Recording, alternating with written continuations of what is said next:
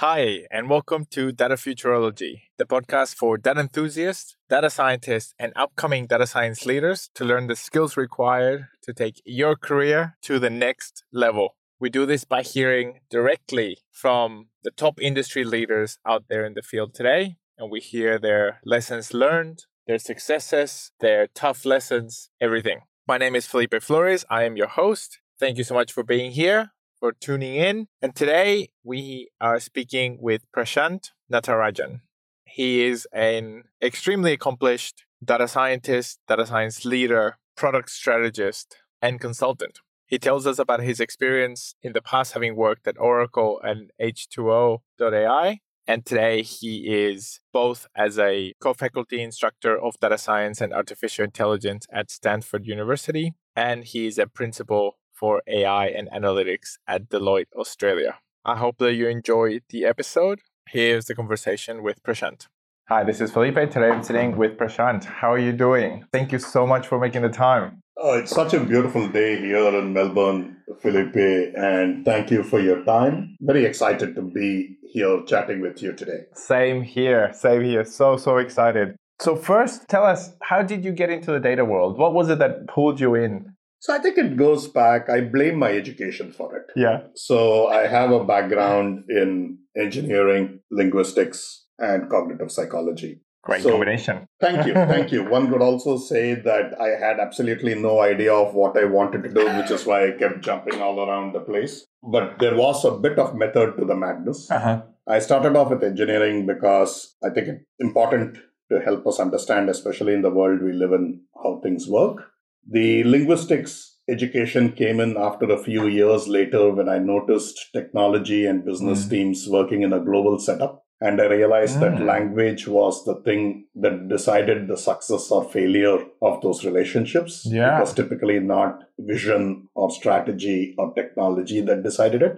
How we used verbal and written language was the most important thing in that. Correct. So a few years while after working, I decided to take a break to go get my master's in technical communications and linguistics and write my first book Amazing. on the topic, or contribute to my first book on the topic. Yeah. I then decided to go join a PhD program at Texas Tech University in Lubbock as a fellow in order to understand how humans interact with technology. And then I figured out very quickly that I'm a horrible PhD student. So decided to run away as soon as possible to get back to the real world of industry. And here I am. Good man. How do you feel about that decision looking back? At a time when something happens, you really don't know sometimes whether it's the right decision or not. That was the decision that then brought me to my first job in data and analytics in 2006. I think it is the reason I'm here chatting with you right now. So just based on that, I would say it was an awesome decision. Yeah, good man. Love it. And tell me, how did you have the foresight and the clarity back, I'm guessing would have been either in the late 90s or early 2000s, obviously early in your career. How did you have the foresight and the clarity to pick communication and linguistics as the fabric that binds us all and makes us successful in projects? I would love to sound smart and say that I saw ahead and I had foresight, but the reality is that's not true. So what was happening at that time was I had started my career. I was working as a product manager for Siemens, was kind of leading their team, global team across the United States, Europe, and India. And during the process, I noticed certain things, which was that in the end, even in an information-rich world where we are building information-rich products and workflows, in the end, human interaction is still the most key determiner of success or not. And so I went to see what resources were available, describe how human and linguistic interaction worked in a technology-heavy space. And I found that there was little at that time in the late 90s, early 2000s to deal with the topic. So I decided that rather than complain too much about it, that I should probably contribute to the body of knowledge. And so I quit my job, went to get my master's from Auburn University in the US. focusing on the topic and focused a lot on specifically the use of English among different cultures in the technology space. Wow, very interesting. What were some of the findings that you had during that time? We should go back to the late 90s now, because the environment that existed then doesn't exist anymore today. Yeah. This was not specific to the company I was working for at that time. It was true of all companies. The mid to late 90s were an interesting time because it was when the world started getting more globalized. Yes. And you started seeing things such as not just people moving from one place to another and multicultural, multilingual teams coming together. At that time, it was also a time when there was the advent of outsourcing of technology and technology-heavy work. That's right. The common assumption at that time, and I remember this because I probably contributed to that assumption too, in some ways not knowing any better, was that if two people spoke English, it was good enough. And that was all was needed. So, and you could also see that in the way these teams were set up, which was focusing on English-speaking countries and English-speaking teams without, I think, a keen... let me put it this way. We didn't have enough data at that time to tell us how these interactions worked. Yes. In the end, human interactions and human behavior are primarily data points. And because it was those early days, we just didn't have enough data to tell us how things worked in reality. So the assumption that if two people spoke English separated by 10,000 kilometers was all that required for success, the data showed me that that was not the case. You needed a clear understanding of culture. And culture, as we know, eats everything else for breakfast, lunch, and dinner. That's right. Culture is represented by language. Language at its core is mathematics. So I started looking at it because of my engineering background as, wow, okay, so if culture is language and language is applied mathematics, then why can't we essentially take data across all these things and bring it together in a way to improve the human experience of everybody, to improve the successes, to reduce the frustrations, and to empower people in creating not just great solutions and products, but be happy at the end of their workday as a result of those interactions. Yes.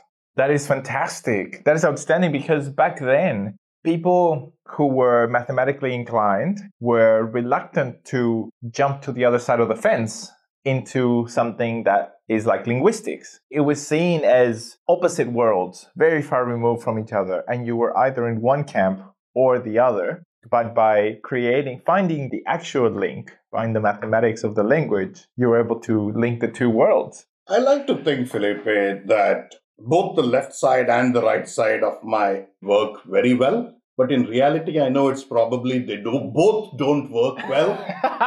No. So I needed to do both to get to the level of competency that other smarter people had with just one half of their brain. Oh, no, not at all. It's too funny.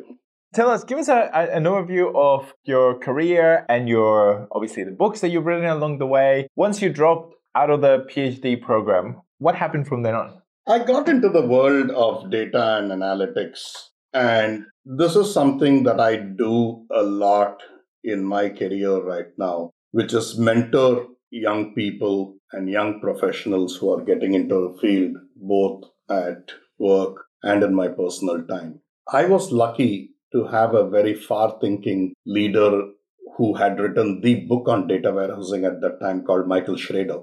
And I was working at a company in Denver, Colorado.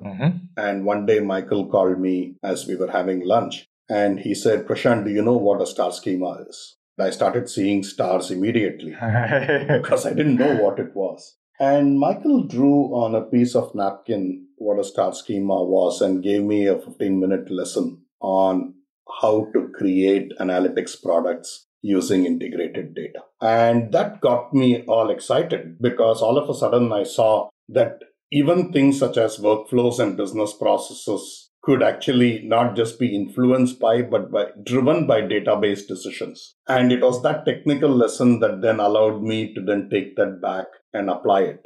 So as Isaac Newton said famously, if I saw early, it was because I stood on the shoulder of a giant. And that was certainly something that happened to me. So throughout my career, I have been lucky to have been associated with great experts and leaders who not only supported me, but in some cases taught me and corrected me when I needed it. That network is what I give most credit to. It would be easy for me to say that I was smarter than everybody else, but I would only be fooling myself if I said that. Yeah. More important thing is I had great mentors and great friends who were willing to support me. And that's what I'm grateful for. That's incredible. So learning about the STAR schema is the start of the journey or something that opened up a new world. It opened up a new world. We ended up building the first data warehousing product in the United States that was commercially available. And it was not just a data warehousing product. It also included Hyperion S-Base cubes, and it included then an ETL tool called Essential Data Stage and Quality Stage. Very nice. So we, I think, put together the first data-driven product in that industry in the US using this. And then later on, of course, a lot of things changed. And it was the thing that got me started on this journey. Outstanding. That is excellent. The journey between then and now, how has it been? What have been some of the main stages that you've gone through? I have been extremely lucky, including in my current role, to work with a lot of people who are smarter than me. That's all you can wish for. You can wish for your colleagues and your customers to know more than you do, and in various respects. So each of us has our strengths, each of us has our skill sets and competencies, and no single individual in the hyper-specialized day we live in today can know everything. Yes. And as a result, the question is, how do you interact with people to figure out what their strengths are, to figure out what motivates them, and to work with them to come up with joint definitions of and achieve success together. So I consider myself the luckiest person on earth as a result of these experiences that I have had and I continue to have, and I'm sure will continue to do so in the years ahead. Amazing. And through your career, what areas have you become interested in applying data analytics into, and how have they presented to you? How did you find those areas? What do they say about opportunity? It's preparation meeting need at the right time. Yes. So I think that has been something that has worked well for me. So after my time in Denver, Oracle was setting up a data and analytics group for industries, and they were looking to invest in vertical specific applications, especially in health and life sciences. So I joined them as one of their earliest team members, a product manager, to help them do that.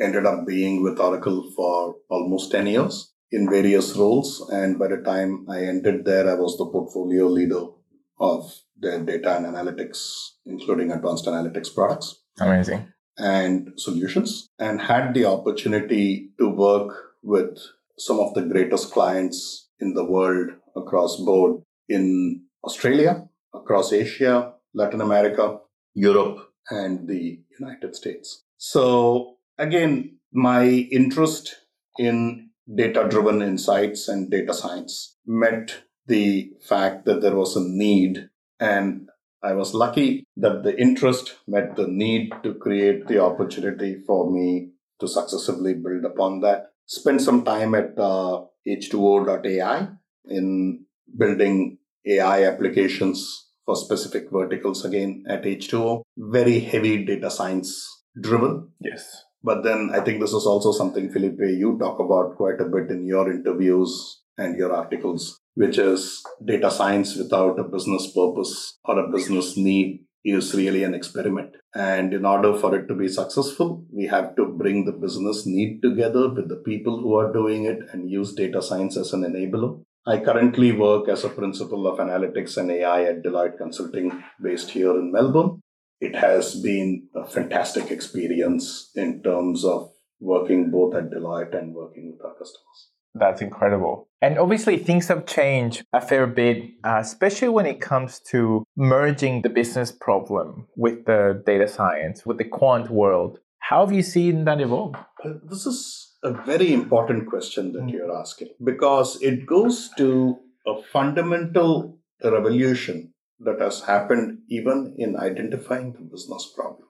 If you go back a bit into the history of computing and the history of data and analytics is not something that's new. When the Egyptians were building the pyramids, they were doing data and analytics. Their tools were a lot rougher than what we have. They had chisels and stone tablets on which to record things. But if you go back, you can see that they were actually calculating productivity in terms of understanding how their workforce was being put to use. The most voluminous records we have from Egyptian history, interestingly, are not records of the kings and the queens. It's actually of how the pyramids were built in terms of numbers. If you go back to the Indus Valley civilization, the earliest records were really about weights and measures and how trade was conducted. So data and analytics is as old as the reason for humans to interact with each other, whether it is through trade or whether it is in society. And so by nature, all human beings are data and analytics consuming creatures. Today, we have the technology that has caught up with the human need. So technology, if I may use the metaphor I used previously, has become more skilled to meet the human need to create opportunity, which didn't exist before this. If we go back in the last 5 to 10 years, though Hinton did a lot of work with deep Boltzmann machines in the mid-80s, I would say that the combination of the internet, pictures of cats, and image recognition have led to a revolution in deep learning today. But to go back to the question you asked, historically, the application of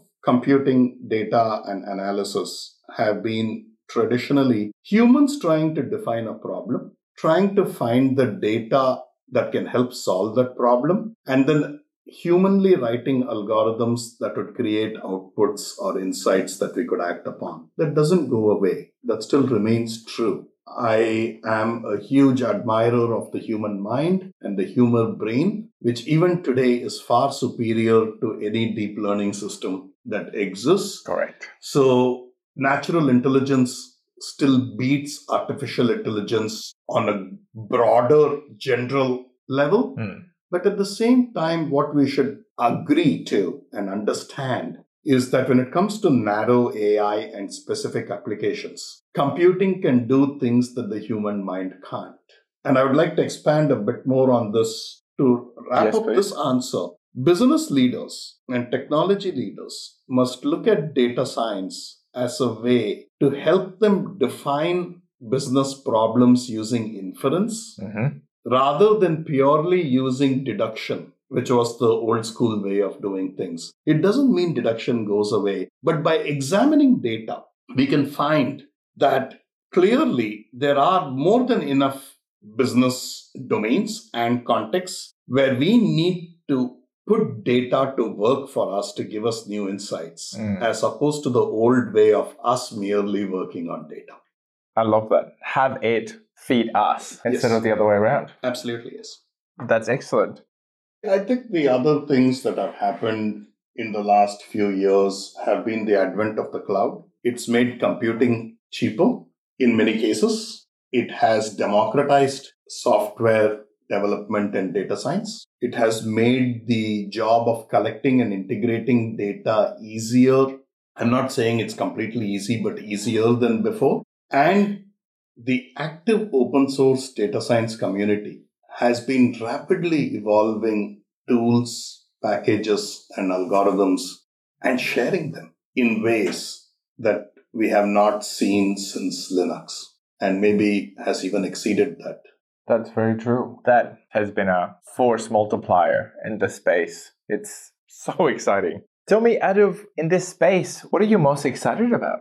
I am most excited about the value that business leaders are increasingly seeing in data platforms, data science applications, and both BI and AI. So while AI is an overused term, the fact remains is that as the old adage goes, we tend to overestimate the effect of a technology in the short term and underestimate its effect in the long term. So we are still, I think, early on. But I already see from my interactions with business leaders here in Australia and around the globe that they are increasingly relying on data science driven decisions. But more importantly, they're asking the important question about how does it benefit our customers? How does it benefit business? How does it allow us to do things in a more hyper-personalized way and not necessarily as just a pure tool for automation? Yes. But really of improving the human experience and improving business performance, improving collaboration, and where I think a lot of focus is going to remain is hyper-personalization, which is using data and data science-driven products to personalize the experience for each individual based on their needs, based on their behavior, and based on our capability to serve those needs. Yes, I love that you said that. I love that you're thinking about it. It's an area that is extremely exciting. So I love the fact that you see business leaders focusing on the value that they can get from data science and that having that very closely tied together with the hyper personalization, because I think that's the way of the future. And as AI gets better, and some of the developments that we're seeing now around, for example, Bloomberg having, I think, about 30% of their articles being written by an AI. So if you have more data about an individual's preferences, we can have articles that are personalized to each individual. I just want to play off on that example. Yes. One of the largest retailers in the world derives almost 35% of their revenue from recommendation systems and collaborative filtering and association rules. So it's very interesting to talk about machine learning and data science in either an abstract way or in a technical way. But when you use examples like what you used and this retailer over here, the fact remains is humans are incredibly social creatures. And we are absolutely fine with recommendations being made to us that are driven by data, as long as it serves our needs. We all work hard for our money. None of us want to waste it. But when a machine comes up with a recommendation that people like you also bought this, because you bought this product, you may also be interested in that product. Those are the kinds of aids that data science brings to the table and also personalizes that. Because that experience has to be personalized. Yes, that's right. At least in today's world, the companies that are able to do that the easiest are the ones that have the most data and that have been acquiring it for the longest time. Do you think that that's something that's likely to change in the future? How do you see that playing out? I absolutely see it changing in the future, Felipe. In the simple way that companies that don't do it are going to be in serious trouble. That's where I see the change happening. And we only have to look at evidence. We are both data people. So we don't have to, this is not opinion. Correct. What the data tells us is that one of the world's largest taxi cab companies actually owns no taxis and employs no drivers in terms of Uber. One of the largest hoteliers in the world owns no properties and no reservation agents in terms of Airbnb. Some of the largest retailers in the world today own no physical locations, or rather do more sales through virtual and online and hyper-personalization and data-driven products than they do off of stores. Do I think that everybody is going to be in a situation where they have to now shut down their existing business as usual and move to data science-driven products? No. Like I said, we are still social creatures. And if you take a look at, for example, Australia, it's a society where relationships matter a lot and interactions matter a lot. So while we continue to celebrate that, we should also be looking at ways by which we can make things better for our customers and users through the use of data-driven products. And that is only going to increase as we move forward, in my opinion. Definitely. So what advice would you have for companies, organizations that are looking to move into data-driven products? I think we have to kind of start with a few things, right? My first thing would be is ask a specific question and start small. While it is very tempting to start with large efforts, especially in data science and advanced analytics, the reality is that in order to encourage a culture of success, we need to be able to deliver success in a continuous way. Starting small allows us to do that. Our machine learning should answer a very specific question that tells us something that the business needs to know. And these should be answered appropriately by access to the data that someone has. The first thing is I would say start focused, ask a specific question, solve a specific question with an impactful answer. Ask yourself, what valuable action will be taken as a result of my analytics? Yes. What value do I bring to the people I serve, whether they are internal or external? The second thing I would say is start simple. Simply because in the end, we want our results to be both robust and repeatable. And simplicity ensures less model complexity. Fewer parameters that you can manage and track are better than more parameters. Yes. The other thing I would say is start off with a data set that you know, that you have applied BI on, so that when you do the AI on it or you apply data science on it, you know that it's a data set that you have worked with before. So I would say start simple from that perspective. It just results in more success that way.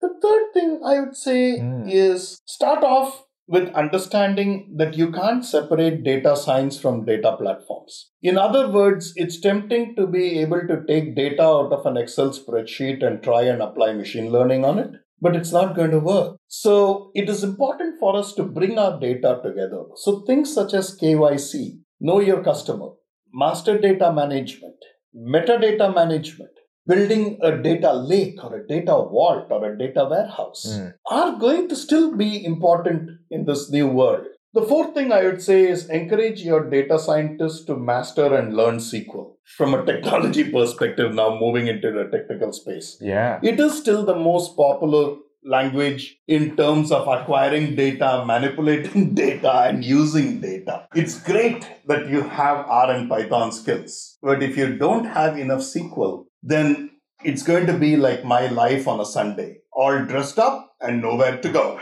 That's excellent. To continue on some of the best practices I've seen, I would also say treat your data with suspicion. It's tempting once you have brought your data in now to assume that that data is perfect and ready for analytical use. But it's important to look at the data, to dig into its details. Understand that correlations don't mean causations. Look at suspicious gaps and understand the role of systemic biases that happen both as a result of human biases and system biases. In other words, if you're trying to look for a relationship between two variables or features and you don't see one, it may be as simple as the fact that you have not collected one of them. Absence doesn't necessarily mean certainty. Finally, we can't ignore the fact that data quality and what we talk about in our book, Demystifying Big Data and Machine Learning, data fidelity are extremely important, which means that there is no one unchanging view of data quality. Data quality or data fidelity, as we call it, has to be looked at from the context of user, use, and the fact that quality definitions change over time. These are some of the things from a business perspective and a data management, analytics, technical perspective that I would recommend your listeners think about. And all great advice, because it is a long journey. It's a challenging one. And I think starting small, starting with the fundamentals, building upon those over time, that's excellent advice. That is definitely the way to go. And tell me, over your career, what have been some applications that you've really enjoyed, things that you've been excited about working through in the different industries? What excites me a lot now, Felipe, is what I'm doing right now. So we are doing some work, can't name the client, but with organization here in Melbourne in using data science, machine, and deep learning to do natural language processing across omni-channel customer interactions, which means looking at unstructured data from chats of various types that happen, and also looking at other sources of data such as social media and NPS, etc., in order to do a few things, primary among which creating an improved customer experience and customer journey. And secondly, also automating the analytics pipeline from end to end for unstructured data, going all the way to visualization and direct connections to the workflows.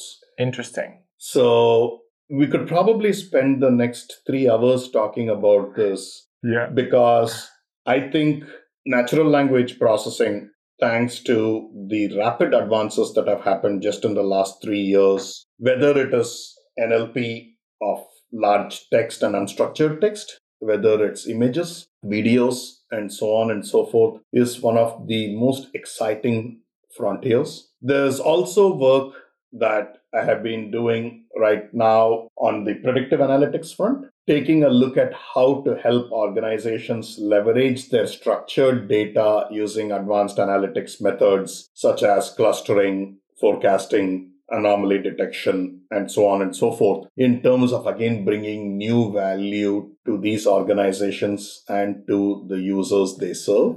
In the past, have done work in terms of taking analytic insights and connecting that to workflows in a way so that we think beyond reports and dashboards. While visualizations are very important and humans react very well to visuals, the reality is that unless you take those insights and serve it in a context-sensitive way within a piece of workflow when somebody logs in into that system or into a smartphone so that they can press a button with a single click, we won't be able to take the full advantage of these advanced analytics. Richard Hamming said very famously in the 1950s that the purpose of computing is insights and not numbers. That's a quote that I have used in the first page of our book. And while it's a simple quote, it explains a lot as to why that is important.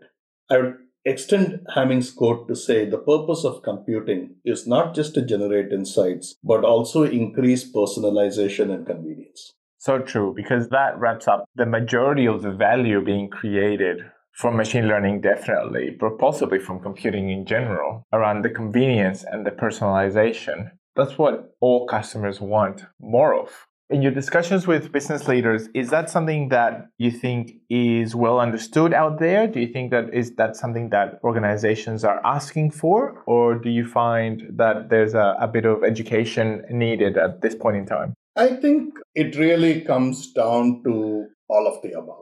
It is our role as data and analytics professionals, Felipe, to continue to do what you're doing over here, to bring people together, to share insights, to collaborate, and to share freely what we know. But it's also important for us as professionals to learn from what is happening out there. So yes, there is a need for education, but I would say that need for education is multidimensional. It's not just us providing education, it's also us learning in the process. So I can teach you something, I will definitely learn something from you, and let's create this environment, a continuous learning, knowledge-based ecosystem with advanced analytics and machine learning as a horizontal capability that allows us to do it.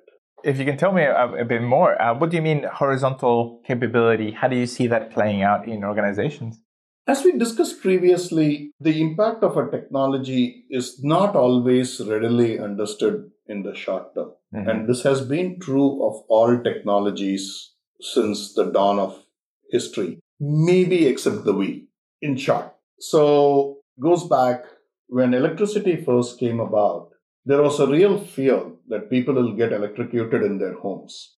So Edison ran a couple of experiments that today would be unacceptable for the animal cruelty involved in it. But there were a couple of experiments that were run to show that electricity is actually not going to kill all of us or injure all of us. It's actually going to lead to a net increase in human progress, and it's going to make us more comfortable and frankly more prosperous. Today, when we look back 150 years ago, you almost wonder, why did people not think of electricity as a horizontal capability that would drive everything from electrification of the house to mass transportation to the way we re-engineered our production processes to the fact that we all today are talking about computing, which would be impossible without electricity. Yes. So if I were to use a very similar metaphor, I would say that data science, machine deep learning, AI, call it what you will, or call it all three of them, have to be seen almost like electricity. And the way it's going to work is that whether you're dealing with customers in terms of customer acquisition, customer churn, customer happiness and engagement, whether you're looking at internal business processes in terms of business process modeling, business process improvement, whether you're going to look at strategic needs of how to reinvent or extend the capabilities in order to serve untapped business needs or identify new business needs, or even things such as IT systems and computing in terms of using things like anomaly detection to figure out in as close to real time as possible what's happening and what's breaking. Data science is increasingly a horizontal capability that's going to impact all of those. Sometimes there may be a temptation, and I'm not saying this is universal, to treat data science as a vertical pillar because it's easier to recognize and build teams around vertical things than it is to treat it as a horizontal capability. That is, again, a very human tendency to do that. But then the question that business and technology leaders should ask themselves is, should we be doing that? Or should we be treating it as a horizontal capability that's going to inject new capabilities, new skills, and new value into everything that we do? And that's what I mean by treating data science as a horizontal capability across the organization.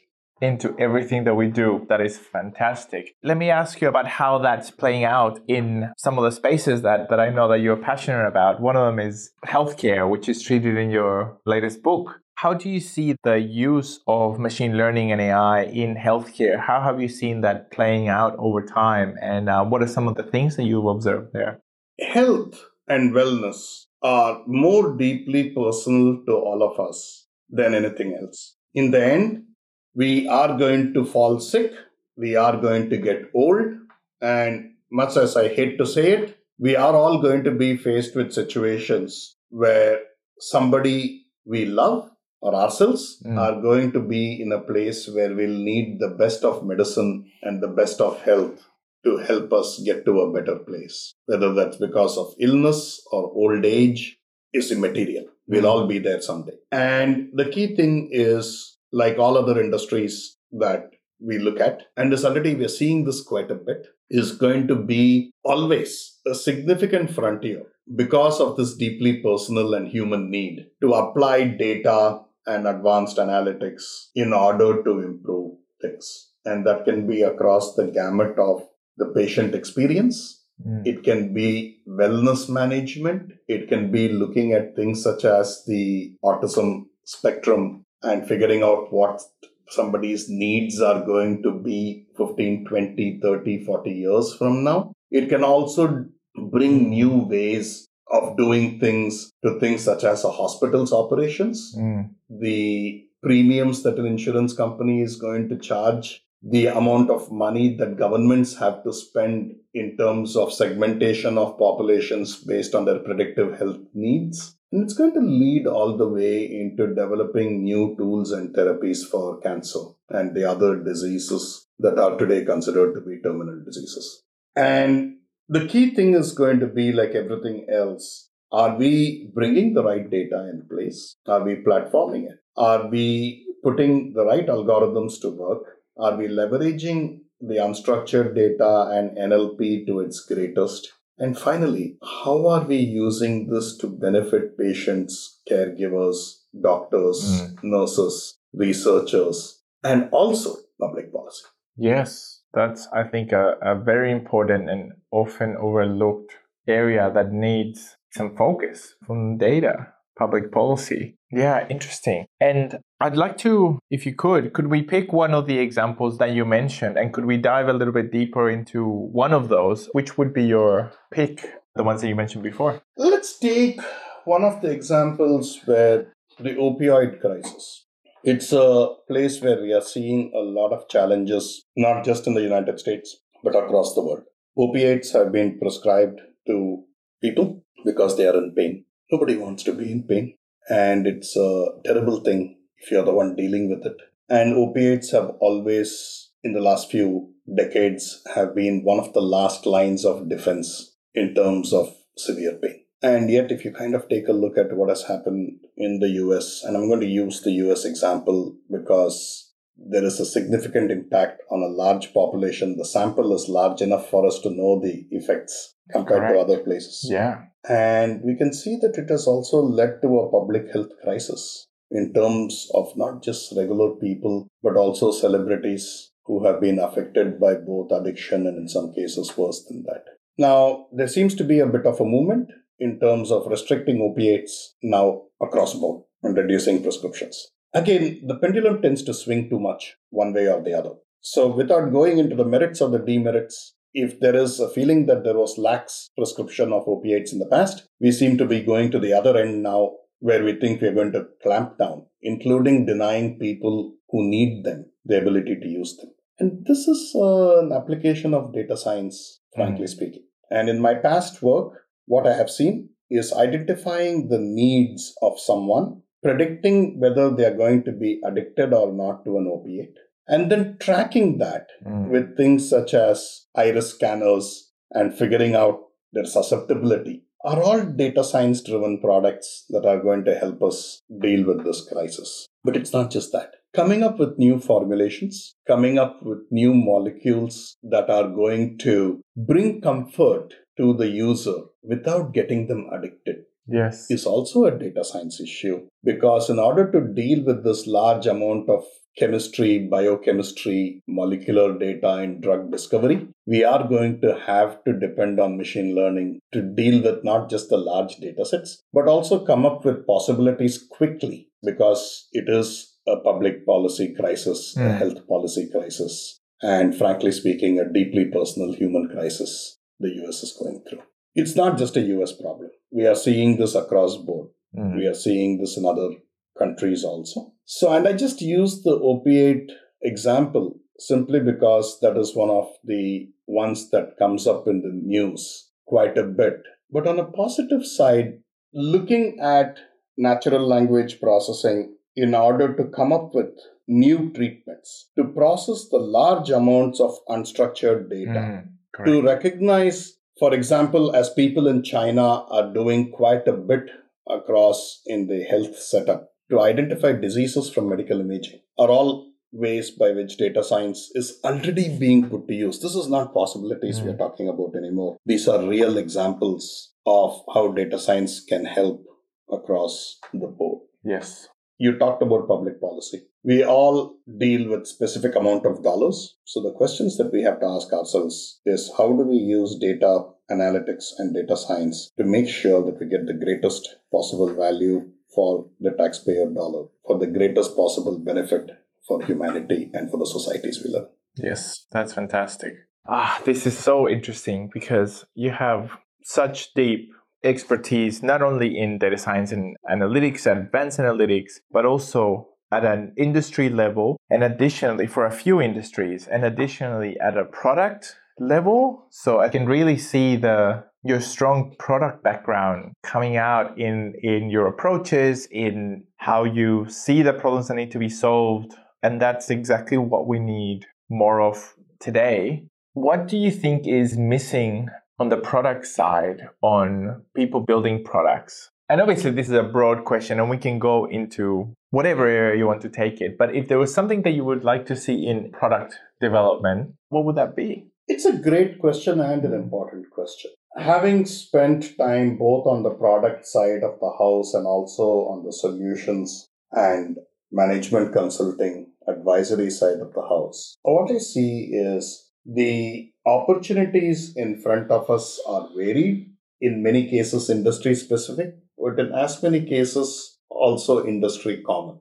So the trick is going to be for product companies where to build a capability that is common and how to then make it apply in a specific vertical. And it's a difficult determination to make.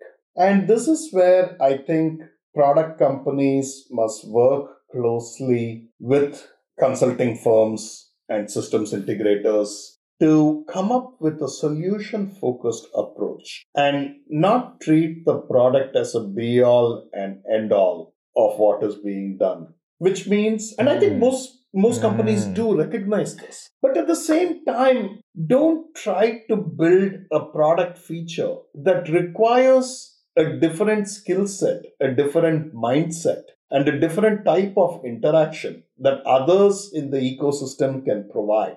And know when not to build product features. Yes, it is human nature often to try and solve things through a feature and be swayed into building things, doing things that you're not necessarily the best placed organization or product to do. What are some of the things that people should be focusing on in order to make the right decisions when faced with those ones? I think it really comes to a keen understanding of what problem you're trying to solve and what problem you're not trying to solve, or what problem you cannot solve. And no product is going to do everything that a user wants. Understanding and accepting that as a reality is my biggest advice for product strategists, product managers, and developers, which is, like you said, first accept that there are things you can do very well, there are things you can do reasonably well, and there are things that you cannot do well.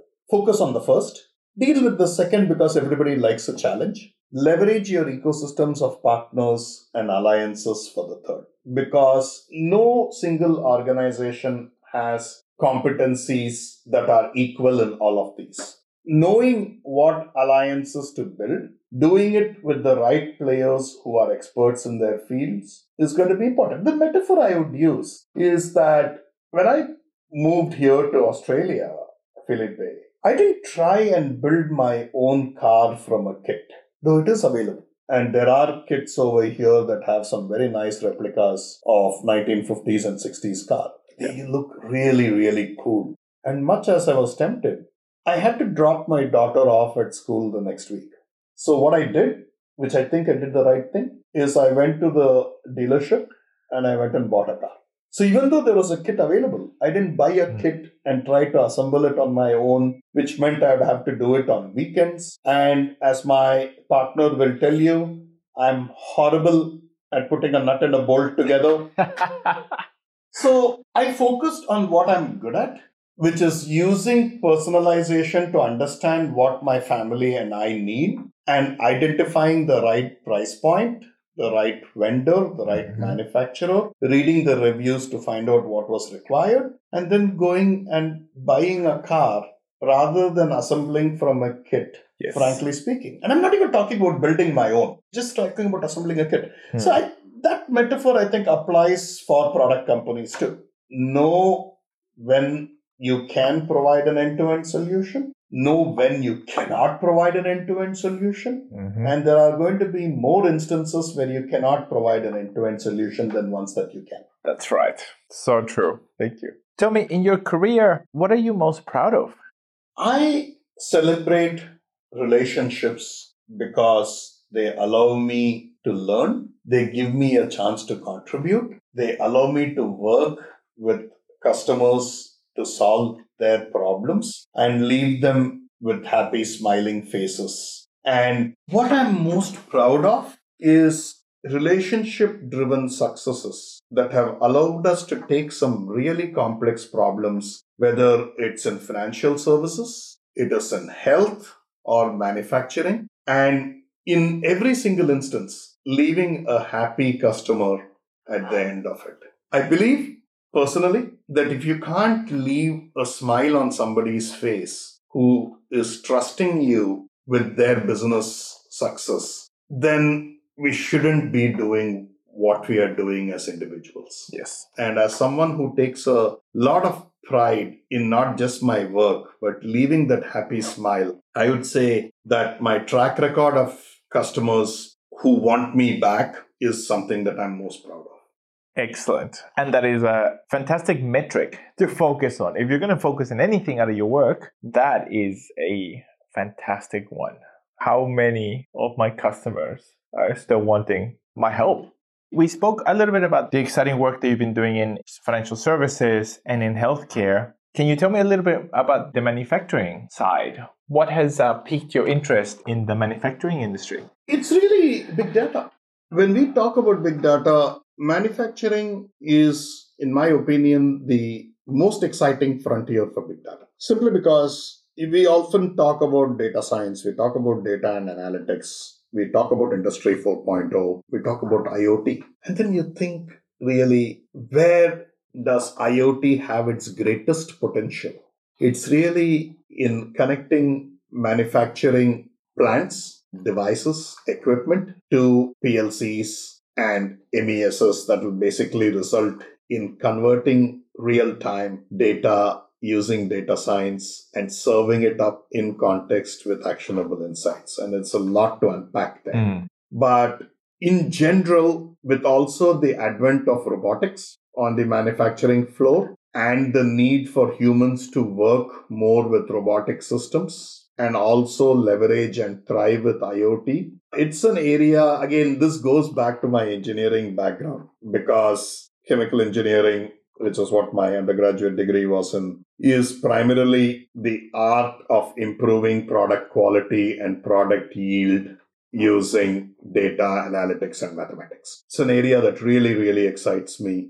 These are the three verticals that I mostly work in: FSI, health, and manufacturing. They all have exciting opportunities, some very interesting challenges, and most importantly, all provide options and pathways to improving things and making people happier, especially users. So it gives me a lot of excitement and passion. That is awesome. Thank you. Thanks for sharing. I wanted to ask you a tough question about something that a lot of people dread about failures, and how sometimes going through a tough time and a failure that may be perceived as a failure at the time, then it can lead to greater success. Has that happened in your personal or professional life? Have you been through something that looked like a failure at the time that then led you to greater success? Yes, simply yes, and more than once. So I think we learn more from our failures than we do from our successes. Of course, none of us wants to fail. As driven individuals and as human beings, we want to succeed at everything we do, and I'm no exception to that in wanting to succeed at everything I do. But what I have found is some of the failures that I have had personally and professionally have led to successes which shouldn't have been possible except for the learnings that came out of those failures. So without going through specific examples, because I don't think it's fair to the organizations where I worked where some of these things happened, I would say that on that front, the key thing that I have focused on while these organizations 10 years ago, for example, was not just fail, but quickly recover from it and use the data and analytics to figure out why it happened. Yes. And then fix it. So the reason I take pride in happy customers is not because every single thing that I have done has been successful 100%. 4 out of 5 have been successful. And the one that has been a failure has been something that we converted into a success with the right mitigation and management of the problem. On a personal front, when I decided to quit my PhD program in 2006 and return a much coveted fellowship that I was I would say the only person in the United States to get it that year, was definitely a blow to my sense of achievement at that time. And then when I look back, the reasons why I did it turned out to be true. I wanted to see essentially myself doing more on a daily basis. And I didn't think I was necessarily cut out for a 4-year PhD program. And what looked like a failure at that time has resulted in several milestones across multiple industries, countries, and domains. And it has been something that I have not only recovered from, but it has been something that I have celebrated. That's right, because then that sparked the career Yes. that you've had. That's outstanding. Yeah, thank you. So, in fact, my advice to the students I teach, whether it's at Monash or at Stanford, is never doubt yourself. If I can make it, so can you. That is awesome. I think that is a fantastic note to end on. I love that so much. Prashant, thank you so much. This has been an absolute blast. Thank you so much for sharing all your knowledge, wisdom, your insights. Thank you so much. Thanks for your time. Thank you for this opportunity. I think, Felipe, I would love to see how we can do more together in order to serve the data science community and the analytics community here in Melbourne and Australia, and look forward to working with you on embarking on that journey. Same here. Thank you so much. Thank you for the opportunity. That brings this episode to conclusion. Thank you so much for listening. Please find us on datafuturology.com or on Facebook, Twitter, LinkedIn, or Instagram as Data Futurology. Also go to datafuturology.com/podcast to find the show notes for this and any other episodes. If you like this episode, it would mean a lot to us if you could leave us a review wherever you listen to our podcast. I hope you enjoyed this episode and that it was helpful and valuable for you. Thanks again, and see you next time.